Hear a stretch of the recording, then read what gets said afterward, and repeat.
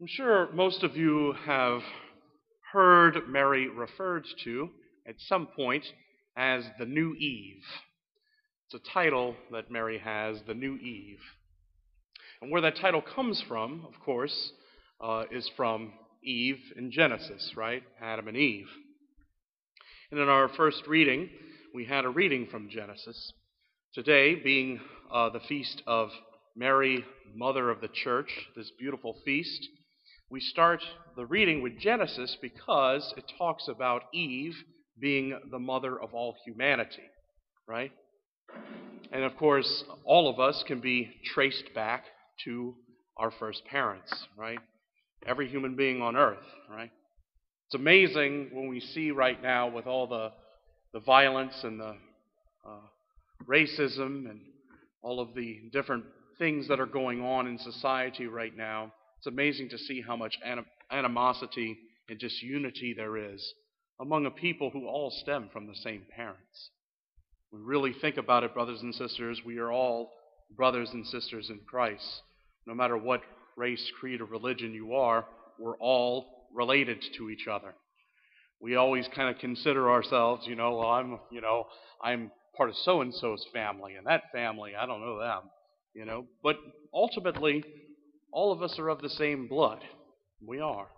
We all stem back to first parents.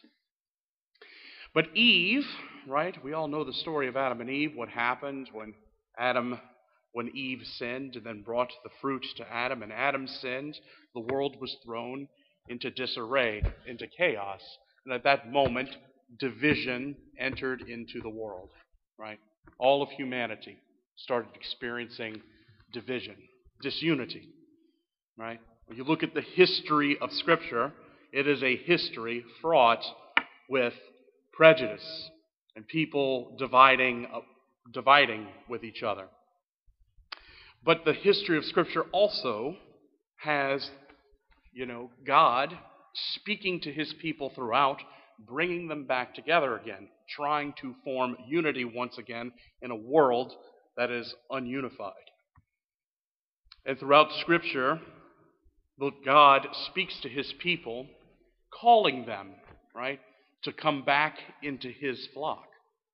In the Old Testament and in the New Testament, especially in the New Testament. And during that time when God was speaking to his people through various prophets, talking about the coming of the Messiah, that great covenant he made long ago when he promised he would send us a Savior, part of that plan was also, right, the Blessed Virgin Mary, to be the woman by which Christ would be born into the world through. And Mary, because she said yes to God, because she said yes to the angel, because she chose to bear a son and name him Jesus, because she chose these blessed gifts, we now have what we call a new Eve. You see, Eve was the biological mother of us all, but Mary became the spiritual mother of all by her yes and by her ushering in Christ into the world, right? Ushering in the incarnation.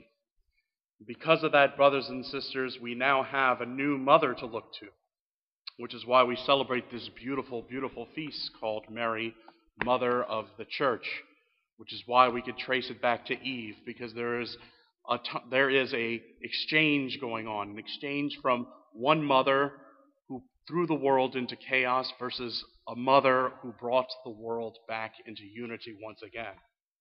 And of course, it didn't take away our sinful nature. It didn't take away our tendency, right, to hate one another.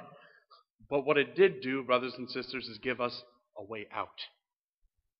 It gave us a way to redeem ourselves. It gave us a way to find love and mercy once again, which is what Jesus Christ came to do, to bring us back together.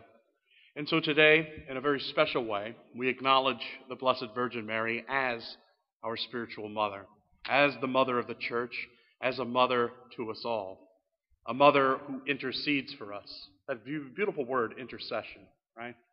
We wonder what does that mean? What does intercede mean? It means that she is praying on our behalf. that she is sending messages, our messages, to God, and then sending God's messages and grace back to us. It's a beautiful, beautiful thing. And it's something I think that sometimes we can kind of forget about. Of course, the church constantly reminds us of the Blessed Virgin Mary. There's more Marian feast days than any other saint of the church, than any other liturgical anything in the church. There's more Marian feast days. But that's all designed to give us constant reminders that her intercession is extraordinary.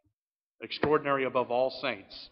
That she intercedes in a very, very special way because she is so beloved by God.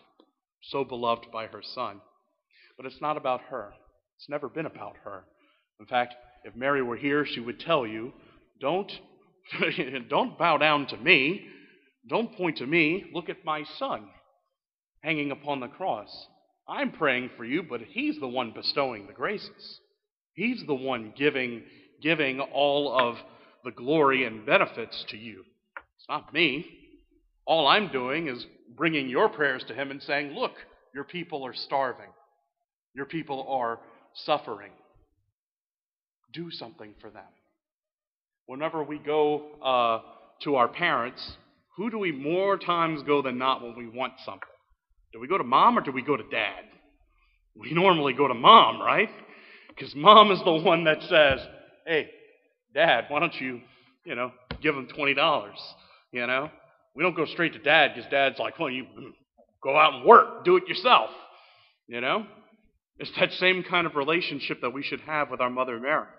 Of course, Christ is the one who bestows the graces upon us, but we go to Mary so that she can speak on our behalf because she understands so incredibly our plight. And so in the midst of all the chaos that we're going through, brothers and sisters, let us ask fervently the intercession of the Blessed Mother and ask her to send her love and understanding across the entire world so that we can get through these difficult times. Amen.